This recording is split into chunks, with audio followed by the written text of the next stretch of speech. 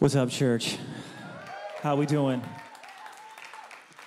It is so good to see everybody here today. I want to take a minute and I want to welcome everybody who's watching right now online, and of course, everybody who's over at that South Side, South Campus. We love you. We love you here. We love you there. And the best way we can show you is by clapping for you. So come on, will you clap for that person sitting next to you and watching online right now? We're so glad you're here. Yeah, man, it's Christmas, everybody. It is the most wonderful time of the year. And I'm just pumped. I can't wait to get into our content today. But before I do, I want to give you just a little bit of an encouragement to do the Advent devotionals with us. So we're going through 25 days of centering our thoughts on Jesus, all right? And so we have a devotional on our app, okay? So you can go to our app, you can download it right there. It's also on our website. But it's going to walk you through centering your thoughts on the reason for the season. And the reason for the season is Jesus, okay? So it's the parties are great, the decorations are great, the gifts are great, but that's not what this whole thing's about. It's about God sending his son and the son coming and dying for us so that we could experience all that God is and all that he has for us. And so it's easy to get caught up in all of the extra stuff. And so we have to be centered on Christ. I want to encourage you to jump in. You will enjoy this. We've been doing this as a family this week, and my daughter, we handed out ornaments, little paper ornaments that you could color in. And so my daughter, she just got really excited, and she's already colored half the month. You're supposed to do one day at a time. I mean, what can I say? She's an overachiever, okay? So, anyways, it's a great thing to do with your kids, no matter how small they are. There's something for everybody in this Advent devotional, and it will help you get the most out of this season. So, all right, it's going to be amazing, and it's Christmas. It's Christmas, and I can't wait for Christmas. Every time November 1st hits, okay, it's October 31st, get that out of the way, and then November 1st, it's Christmas time. You know, the music starts to change. You start seeing the decorations. Some of you overachievers, you get the lights out on your house, all right? I love that, respect that. Only love for that. And then, of course, Walmart's had their decorations out since June, but everybody starts to put their stuff out. Everybody starts to put their stuff out November 1st. It's amazing. You know, you get the candles. How many get those evergreen candles? You know it's Christmas time when you start lighting those evergreen candles and your whole house smells like a Siberian forest. It's just glorious. It's just amazing, right? It's just incredible. It's fun getting ready for Christmas, and then you've got halftime, also known as Thanksgiving, coming right in there, right at the end of November. You kind of get through it. It's glorious. It's a glorious halftime, but you turn the corner, and you got 4 more weeks, and it's Christmas. I cannot wait for Christmas. And when you're a little kid and you know Christmas is coming, it's especially exciting, right?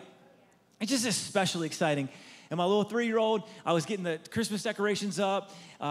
Thanksgiving week, we were putting them up. And she said, "Is it Christmas time? It's Christmas time?" And I'm not even joking. Skipping, running around the house. Just, it's Christmas time. It's Christmas time. I was like, well, yes. In a general sense, it is Christmas time. We're not opening presents today. Just want to be clear so we don't have lots of crying later. It's Christmas time, but we're leading up, and that's actually what Advent is, okay? So we have this word, it's a term we throw out. It's a Christian term, Advent. It's the arrival. It's the arrival of the King. The King is coming, and the King has come. That's Advent. And so when you look at Christmas, and what's what I want to do over the next few weeks, I want to show us how Christmas is all about anticipation. It's all about anticipation. We look forward to Christmas, but Christmas has always been about anticipation. In fact, when you go back way at the beginning, Garden of Eden, everything goes wrong, sin comes into the world, God promises that a Messiah is going to come and make everything right again, okay? And he says, okay, there's gonna be one, and we actually talked about this in our devotional this week with my kids. We talked about, in fact, my son was picking up, he goes, no, wait, now, so, he goes, there were clues in Genesis about Jesus coming, and I'm like, you are beautiful. This is amazing, this is a great moment, and so I'm just leaning in, and I'm like, yes, son. God says that there will be one who will come who will strike the devil, and he will bite his heel, but yes, God will get the victory, and his name is Jesus. We were having revival around the Christmas tree. It was so fun. And so, so God promises that there's gonna be a Messiah who comes, but it's 4,000 years. It's 4,000 years, that's a long time. It's a long time. Why all the waiting?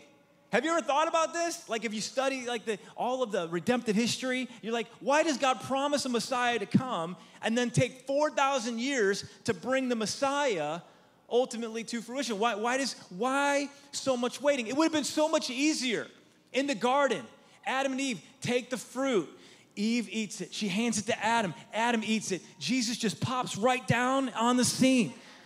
Says, time out. All right, hold up. Sin's entered the world. We're going to take care of this. All right, Adam, go chop down that tree. We're going to make a cross real quick. Eve, if you can help with the nails. Let's just atone sin before this whole thing gets really, really jacked up. Like it would have been simpler, right? Why all the waiting? Why all the waiting? And I believe that it's actually two things. I think that waiting does something inside of us. Like the more that we wait, the more that we anticipate, the more that we look forward to God coming, there's something that's happening in our hearts. There's a longing, there's a desire, there's a relationship that's growing and deepening, and that's what God wants for us, right? And then secondly, I think it's that God is very creative. As the creator of all things, he is very creative.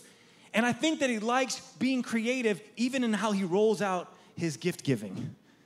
His gift giving. And he wants to show off a little bit how in control he is. He's sovereign. And so he says, you know what, okay. And he knew all of this from the beginning of time. He knew we were going to go astray, but he gave us the choice because he loves us. So he gives us the choice. We choose the wrong thing. But before all of that happened, he knew what he was going to do to prove how great he loved us. And the way I've thought about it this week is when my wife and I got engaged. It was a great day. I'll never forget it because I had it all planned out, like to a T. And so my wife and I, we met at an art gallery. Before that, I had seen her in the lobby at church.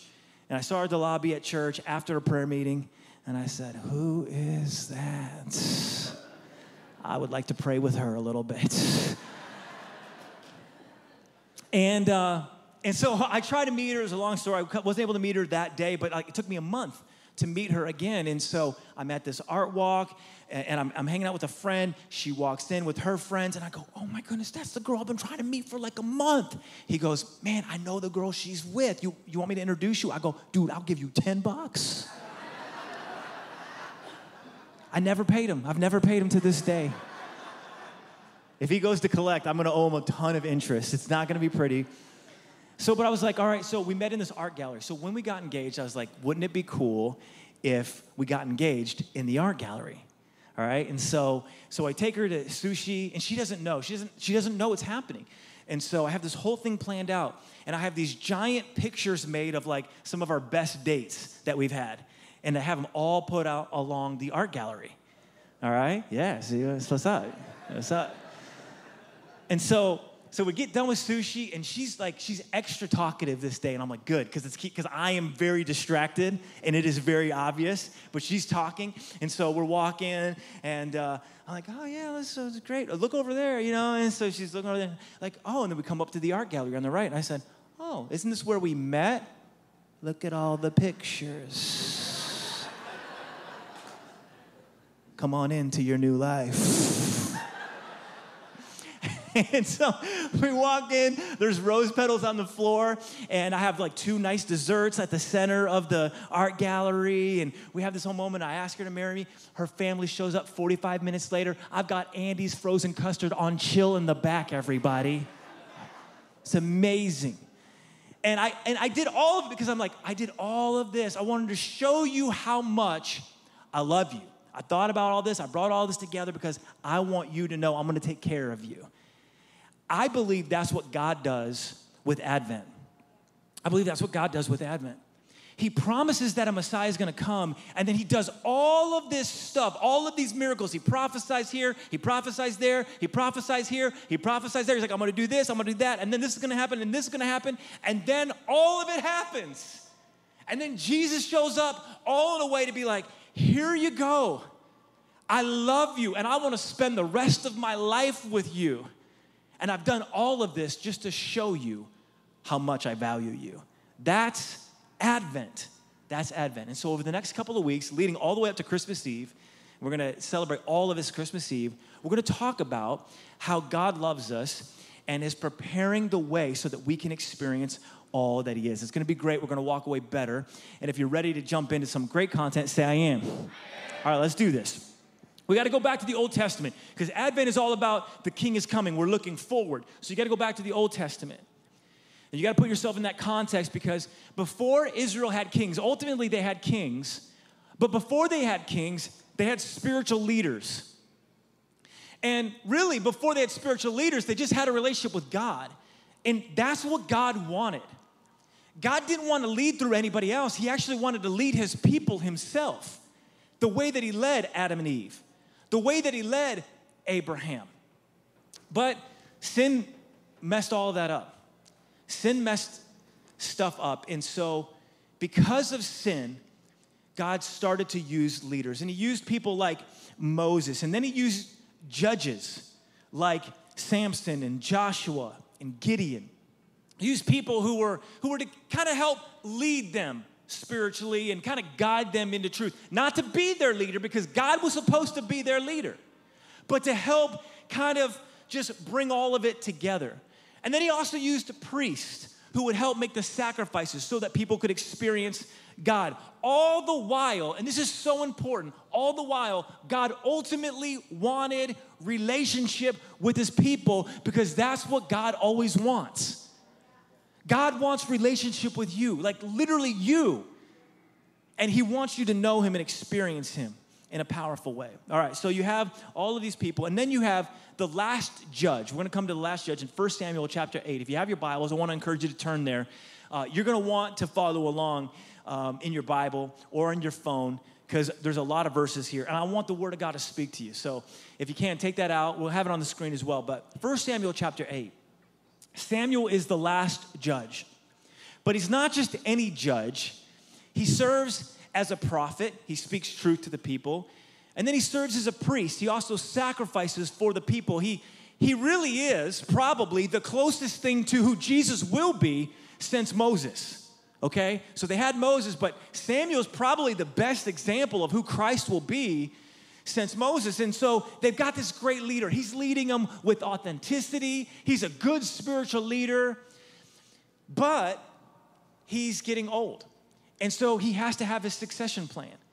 And the normal thing is that your sons would take your job, except his sons don't love God the same way that Samuel does.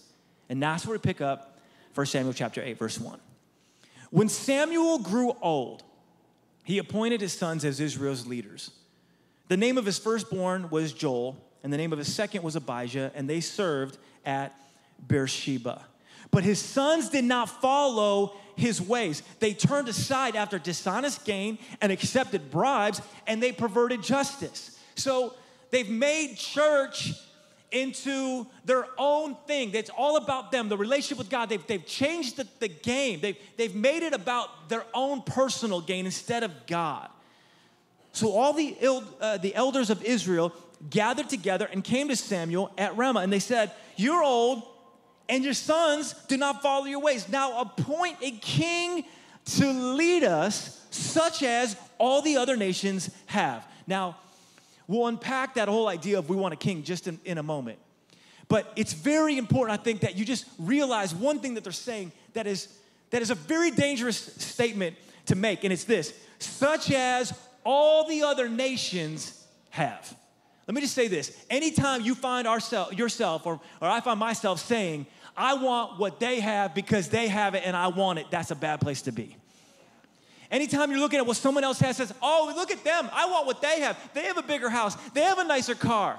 They have a perfect this, a perfect that. Whatever it is, when you say, I want it because they have it instead of God, I want what you have and what you want, that's a bad place. And it's a recipe for disaster. And that's exactly what begins to happen for the nation of Israel. It goes bad for them. Verse 6, but when they said, give us a king to lead us, this displeased Samuel. So he prayed to the Lord, and the Lord told him, listen to all that the people are saying to you. It is not you they have rejected, but they have rejected me as their king. They wanted somebody else. God wanted to be their king, but they wanted somebody else. They wanted something else to be their king. They're breaking up with God. And it's not the first time that they've done it. Verse 8. As they have done from the day, this is God telling Samuel, as they have done from the day I brought them up out of Egypt. He's like, it doesn't matter how much I've done for these people. They keep turning away, forsaking me, and serving other gods. So they are doing to you. Now listen to them, but warn them solemnly, and let them know what the king who will reign over them will claim as his rights. He says, hey, this whole thing's going to go bad. It's going to be disastrous. But I want you to give them a choice. God's like, I know what they're going to choose. They're going to choose the wrong thing, but go ahead and give them a choice and tell them what this is going to be like. And this is the next few verses. Watch this closely. It's going to go really, really bad for the people. Verse 10.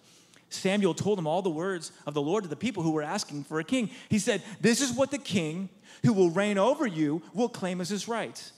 He will take your sons and make them serve with his chariots and horses, and they will run in front of his chariots. Some he will assign to be commanders of thousands, commanders of 50s, and others to plow his ground and reap his harvest, and still others to make weapons of war and equipment for his chariots.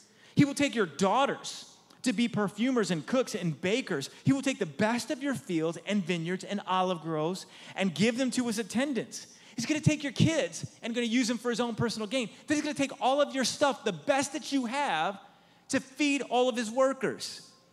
He'll take 1/10 of your grain and of your vintage. Verse 16, your male and female servants and the best of your cattle and donkeys, he's going to take for his own use. He will take 1/10 of your flocks. And watch this, verse 17. And you yourselves will become his slaves. Now pause for a moment. Guess what? This actually happens. This actually happens. Solomon, not 3 kings later, 3 kings into this. You have Saul, you have David, and then you have Solomon. Solomon is going to make his own people slaves to build his house. That's messed up.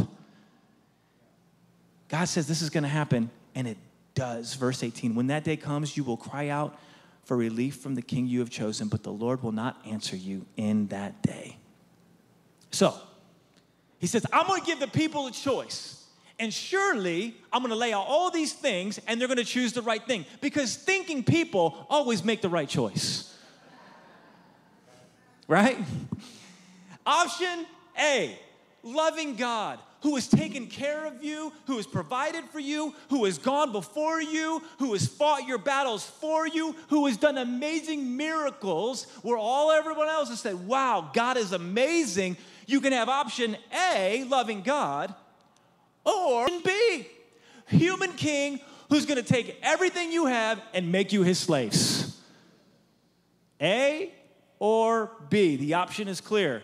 It's as simple as Starbucks or Folgers, Andy's or Dairy Queen, Whataburger, come on somebody, or McDonald's. It's so simple. It's so easy. Surely the people are going to choose option A, loving God, but they don't. And you know what? We don't. Option B, we choose B, Verse 19, but the people refused to listen to Samuel. No, they said, we want a king over us. Then we will be like all the other nations, with a king to lead us and to go out before us and fight our battles. When Samuel heard all that the people said, he repeated it before the Lord, and the Lord answered, listen to them and give them a king. Then Samuel said to the Israelites, everyone go back to your own town. You find out, as I mentioned, not 3 kings in, and they're enslaved. Not only that, but ultimately the nations are going to, the nation of Israel is divided into 2, Israel and Judah. And they both end up being ruled by other nations.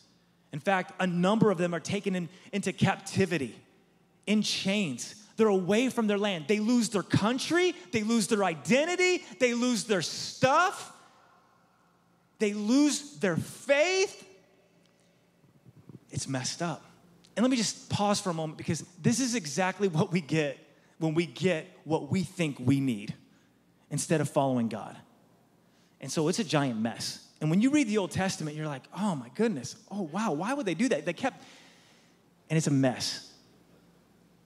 And it's in the midst of this gigantic mess that God offers a prophecy through the prophet Isaiah that a king will come and make all of this right. Look, Isaiah chapter 11. A shoot will come up from the stump of Jesse. Some of you are like, who's Jesse? You know, is this Uncle Jesse? Is he back? What's going on? Jesse is David's dad, King David's dad. So it's basically saying from the line of David, there will be someone who comes. From his roots, a branch will bear fruit. Who is this person and what will he look like? This is verse 2. The Spirit of the Lord will rest on him, the Spirit of wisdom and of understanding, the Spirit of counsel and of might, the Spirit of the knowledge and fear of the Lord, and he will delight in the fear of the Lord. And he will not judge by what he sees with his eyes or decide by what he hears with his ears, but with righteousness will he judge the needy. With justice he will give decisions for the poor of the earth. He will strike the earth with the rod of his mouth, with the breath of his lips. He will slay the wicked. Righteousness will be his belt, and faithfulness the sash around his waist. Isaiah is saying, hey, listen, y'all, you're in a mess right now, but guess what? There's going to be one who comes. There's going to be a king, and he's not just going to do whatever he wants, or he's not going to take advantage of you, or just please himself. He's going to reign with righteousness, justice, and truth, and he's going to raise up the oppressed, and he's going to redeem that is lost, and he's going to set free the captives. He's going to be amazing, and he is coming. And guess what? He came, and his name was Jesus, and he came, and he ruled different, and he changed the game, and he wasn't a selfish leader. He was a gracious leader. He didn't put himself first. He put his people first. He came, and he fulfilled it. It was amazing, unlike anything they'd ever seen before. But then you keep reading in Isaiah, and then there's some more prophecy. And you're like, okay, it gets a little bit different here. What's going on? Isaiah 11, verse 6. It says, the wolf will live with the lamb, and the leopard will lie down with the goat. The calf and the lion and the yearling together, and a little child will lead them. The cow will feed with the bear. Their young will lie down together. It's this beautiful picture, right? Of like animals all just hanging out and not eating each other. And it's awesome. There's a little kid in there, and he's not afraid either. Like, this is awesome. But this hasn't happened yet. The first part has happened. His name was Jesus. The second part, it ain't happened yet. Let me just be honest, you put a cow and a lion together, that lion's gonna eat that cow. They ain't hanging out. That lion is having filet mignon extra rare. Come on, somebody, you know what I'm saying? Like, so what's up with this? You have a problem, you have a promised answer, part of it's there, but part of it hasn't come yet. What are you having? You have prophesied in Isaiah the first coming of Jesus and the second coming of Jesus right next to each other. So guess what Advent is for us? Advent is God solving a very big problem. It's the sin problem. It's a problem we all want to be in control. He brings Jesus, and Jesus has come, but he is coming again. Jesus came and he brought his kingdom. It's a new kingdom. It's a different kingdom. But he will come again and establish his kingdom for all of eternity. And his kingdom is going to look like love and joy and peace and patience and kindness and goodness. And we will reign with him forevermore. And lions and lambs are going to hang out and not eat each other. It's going to be beautiful. 3 thoughts as we look forward to Advent. We're laying the groundwork for this. First of all, we want a king. It's human nature.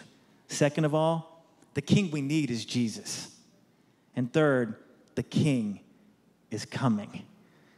This is powerful. This is going to be so amazing. I can't wait to jump into this with you. But before we do, find 3 people next to you and say, man, I cannot wait for Christmas. Come on, find 3 people and say, I cannot wait for Christmas. I cannot wait for Christmas. Okay. This is what it's all about. This is what Christmas is all about. First of all, we want a king. 1 Samuel chapter 8, verse 5. Appoint a king to lead us, such as all the other nations have. All of us, human nature, we're attracted to bigger things. We're attracted to things that are significant. Have you noticed this? We like celebrity. Have you noticed how obsessed with celebrity our culture is? Have you ever met someone who's famous? Anybody ever met someone who's famous? And anybody ever meet anybody just in your life? You just met somebody. Thought it was cool? Okay. All right. If you ever meet a famous person, it's kind of like sometimes you can be like, what? You're like, oh my goodness, it's you. Oh, I can't believe it. Like, you're like you. You're like famous and stuff. Selfie? Like it's just right away. Like, and that's a whole thing. It's a whole thing. And it's kind of messed up, like a little bit. But I think it's because we're hardwired for greatness. We're hardwired to be around things to be around significance. Look at what Ecclesiastes 3 says. God has put eternity into man's heart. So what that's saying is that all of us have this eternal void put in our heart. We all have this place that God has put in our heart. And guess what? Only God can fill it. So we want a king. We want something to make us feel significant. They said, give us a king like the other nations have. Someone who will lead us and protect us and fight our battles. They had all of that. What did they want? They wanted identity. They wanted to be like the other nations. They wanted significance. They wanted to make themselves feel great. Do you know what Israel's really saying in this moment? They're saying that we want someone to be in charge of us. But do you know what they're really saying? We want to be in charge. We don't want God to tell us what is going to be okay, or what God's going to tell us what is acceptable, or what God is going to say, this is what you should do and this is how you should live. We don't want that. We want to make the decision here. We want a king. This is messed up because even as they are expressing their desire for freedom, they're like, we want to do what we want to do. They're literally asking to be controlled by somebody else. They're saying, oh, we want to be free. Put somebody over us. It's ironic, isn't it? And this is what happens when we get our way. This is what happens when the human heart is allowed to do whatever we want, have whatever we want. We're like, oh, I want to be free. I want to do whatever I want. I want to be in control. You know what the result is? It's not freedom, it's bondage. You and I getting everything that we want, whenever we want, however we want, is not a good thing. The human heart, we've been talking about this, is inherently wicked and no one can know it. And that's what happens. That's what happened in the Garden of Eden, right? Adam and Eve, they had ultimate freedom. They took it. Sin entered the world. It's what happens here with the nation of Israel. They lose their country, their identity. Verse 17, you yourselves will become his slaves. Not 3 kings in Solomon. He's got wealth, he's got wisdom, he's got everything he wants, but guess what? It's not enough. He wants a big house. And in order to get his big house, he's going to need a big labor force to build it. So he's like, you know what? All of a sudden, you guys, you work for me. The human heart left unchecked. And this shows us something really important. And this is a principle, scriptural principle. If we're not led by God, we will be dominated by something else. God wants to lead us. He wants to lead us, as Psalm 23 says, by still waters. He wants to make his name made known in our lives and to lift us up and experience the blessing of knowing him. But he will let us lead ourselves, and he will let us put something else in that void that only he can fill. This is what happens when we sin. And Jesus says this in John chapter 8. He says, very truly, I tell you, anyone who sins is a slave to sin. Anyone who sins is a slave to sin. And how many of us have experienced that, right? We do something that we think is going to bring us freedom. We do something that we think is going to bring us satisfaction because what we want. And it's never as simple as that, is it? It's never as simple as just that lustful thought, is it? It's never as simple as just that little morsel of gossip, is it? A little bit of greed. That little lie. You take it, you think you're expressing your freedom, and guess what happens? A shackle gets put on you. And you know what? The enemy is so good. He's so good at just saying, oh no, I'm gonna just put this shackle on, but you can still move around. It's a long chain, isn't it? You can still move around. Look at all this freedom I have. Well, I'm still good. I'm still in control. And all of a sudden, he shortens it. I'm still good. All of a sudden, he shortens it. And what you thought was just one simple decision becomes one move after another, eliminating your freedom. This is what he does. But the good news is Jesus came to set us free from this. This is what Jesus came to do. And this leads me to the second point, is the king that we need is Jesus. We want a king. We want somebody to make us feel significant. We want somebody to fill that eternal void in our heart. We want to be in control. We want to exercise that freedom. It's only going to result in bondage. We want a king. But the king that we need is the King of Kings and the Lord of Lords. It's the good king. It's the benevolent king. It's the kind king. It's the righteous king. It's the gracious king. It's the peaceful king. It's the one who came and he lived among people. He humbled himself. He is the better king. He is the root of Jesse, and he fulfills every single prophecy. And he doesn't come in a dominating way. He comes with compassion. He comes with grace. He comes offering life. He is the better king. You know, when he comes into Jerusalem, right before he's about to go to the cross, you have this moment, he's riding on a donkey and he's entering the gates of Jerusalem, and you know, it's Palm Sunday. They got all the palm branches out and they're saying, Hosanna, Hosanna. Like they're all worshiping him as king as he's coming into Jerusalem. They understand for a moment, the people get the clarity. This is what we've been waiting for. This is the one who was prophesied. He is the king. And guess what he does when he comes into Jerusalem? Does he come and say, yes, bow before me, loyal subjects, and I will rule over you with an iron fist? What does he do when he's welcome as king? He lays down his life and he dies on a cross to make us right. The symbolism could not be more clear. Jesus is the better king. He is the best king. He really, truly is the only king. He's the King of Kings, and he's the Lord of Lords. And when he shows up in our lives, he fulfills what he said in Isaiah, where he talks about that he's come to proclaim good news. He's come to set the captives free. It's what his ministry was.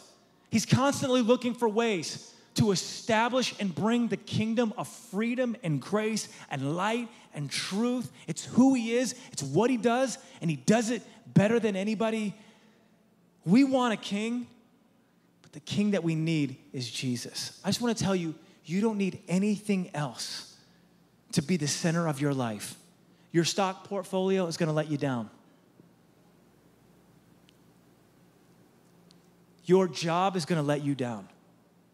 And it doesn't even have to just be, it doesn't have to be like bad things. It could be also good things. Good things that we put at the center of our lives. It could be our kids, could be our jobs, the stuff that God has blessed us with. Whatever we put at the center of our lives that is not Jesus will not fill that void that only God can fill. We want a king. We're hardwired for it, but the king that we need is Jesus. The good news is the king is coming. The king is coming. Advent, it's all about looking forward.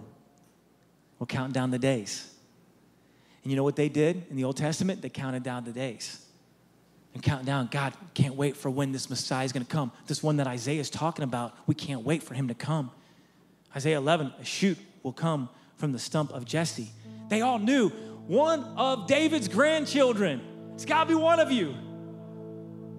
Somebody's going to come from this line, and he is going to make everything right again. And there's prophecy after prophecy after prophecy. You can look in your free time. Deuteronomy 18, 2 Samuel chapter 7, Isaiah 11, Isaiah 53, the whole chapter really. Micah 5:2, Zechariah 6:12, Malachi 3.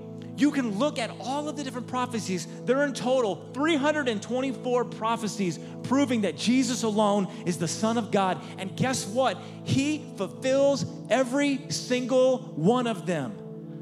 It's amazing. Do you know what the chances are of one person fulfilling all of the prophecies?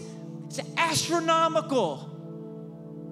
It's literally impossible. And guess what? Jesus fulfills every single one of them. And it's almost like God's like, hey, I'm gonna do all of this. I'm gonna set all of this up. I'm gonna put pictures of us all over the art gallery, and I'm gonna lay rose petals on the floor, and I'm gonna walk you by, and I'm gonna let you see all of it so you can say, wow, you must really love me. Guess what? He does.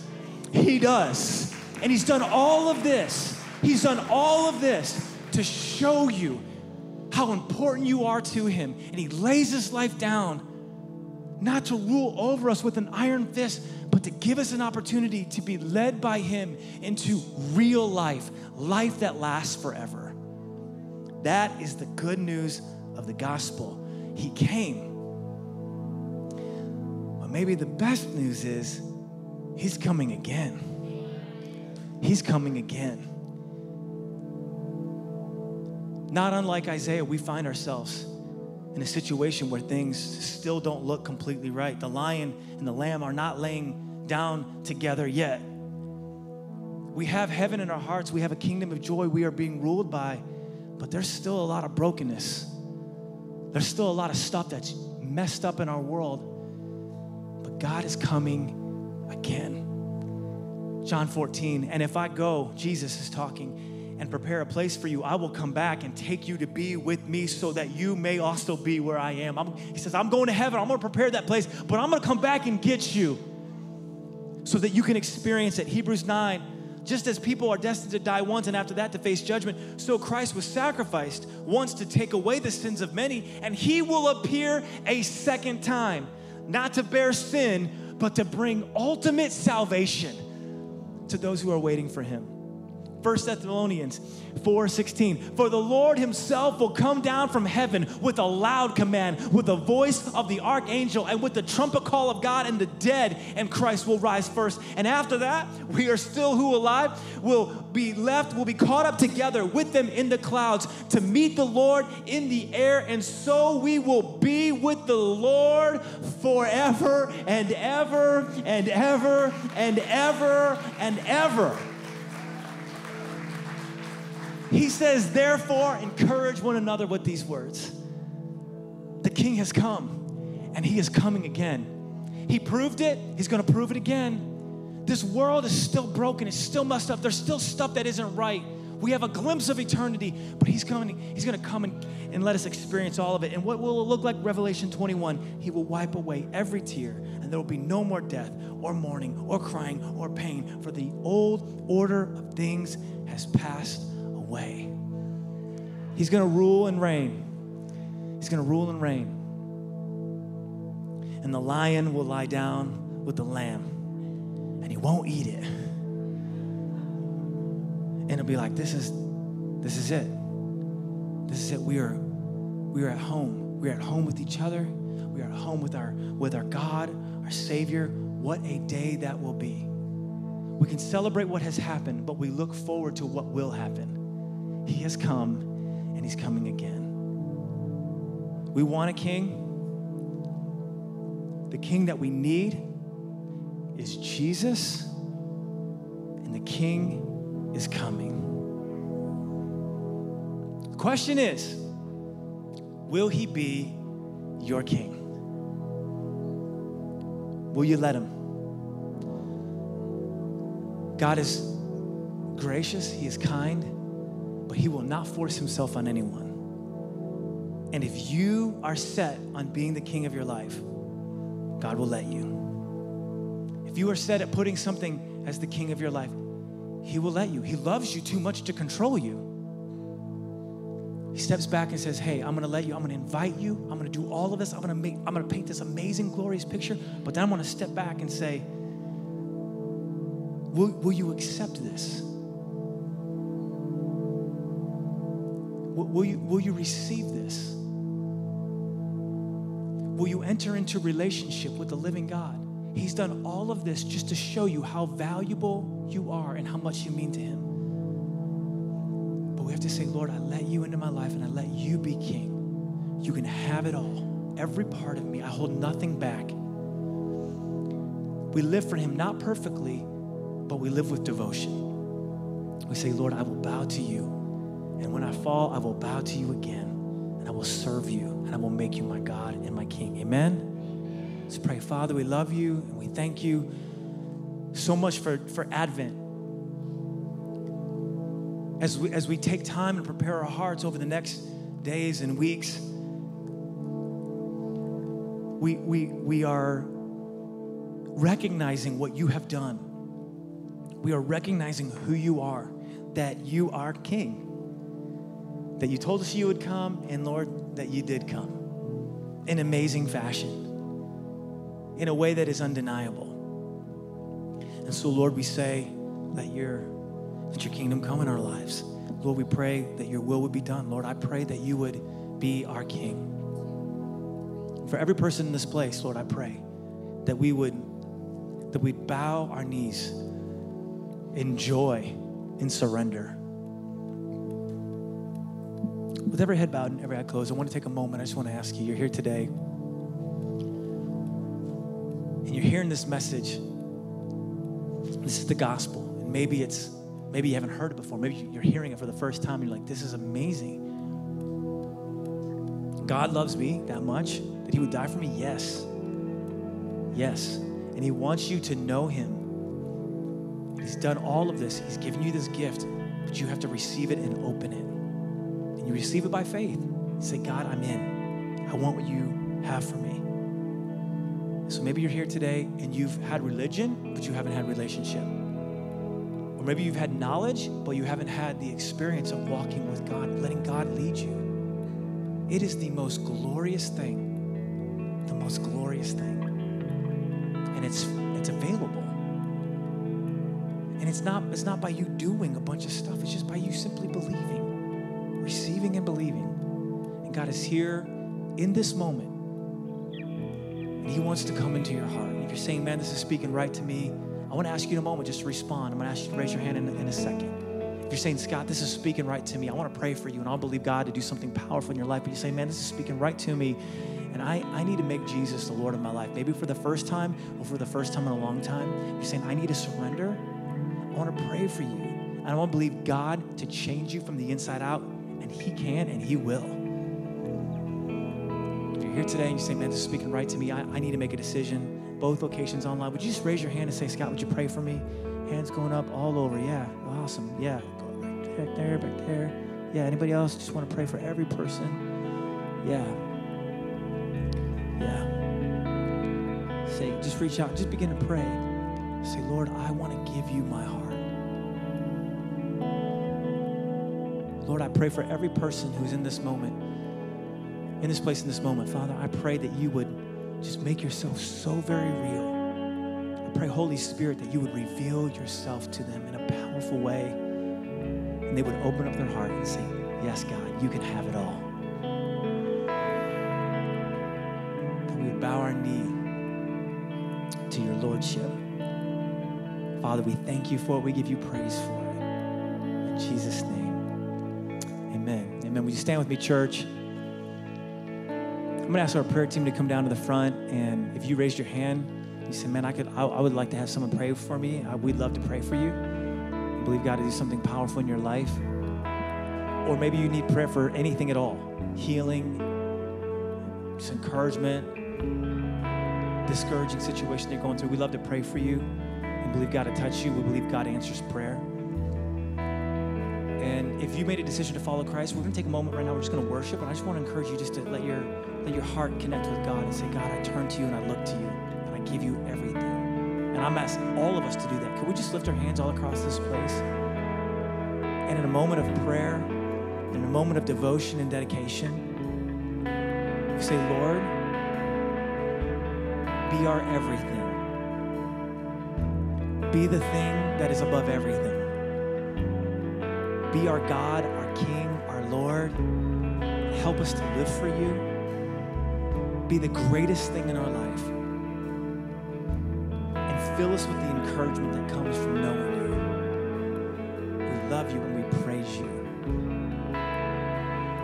In Jesus' name, let's worship.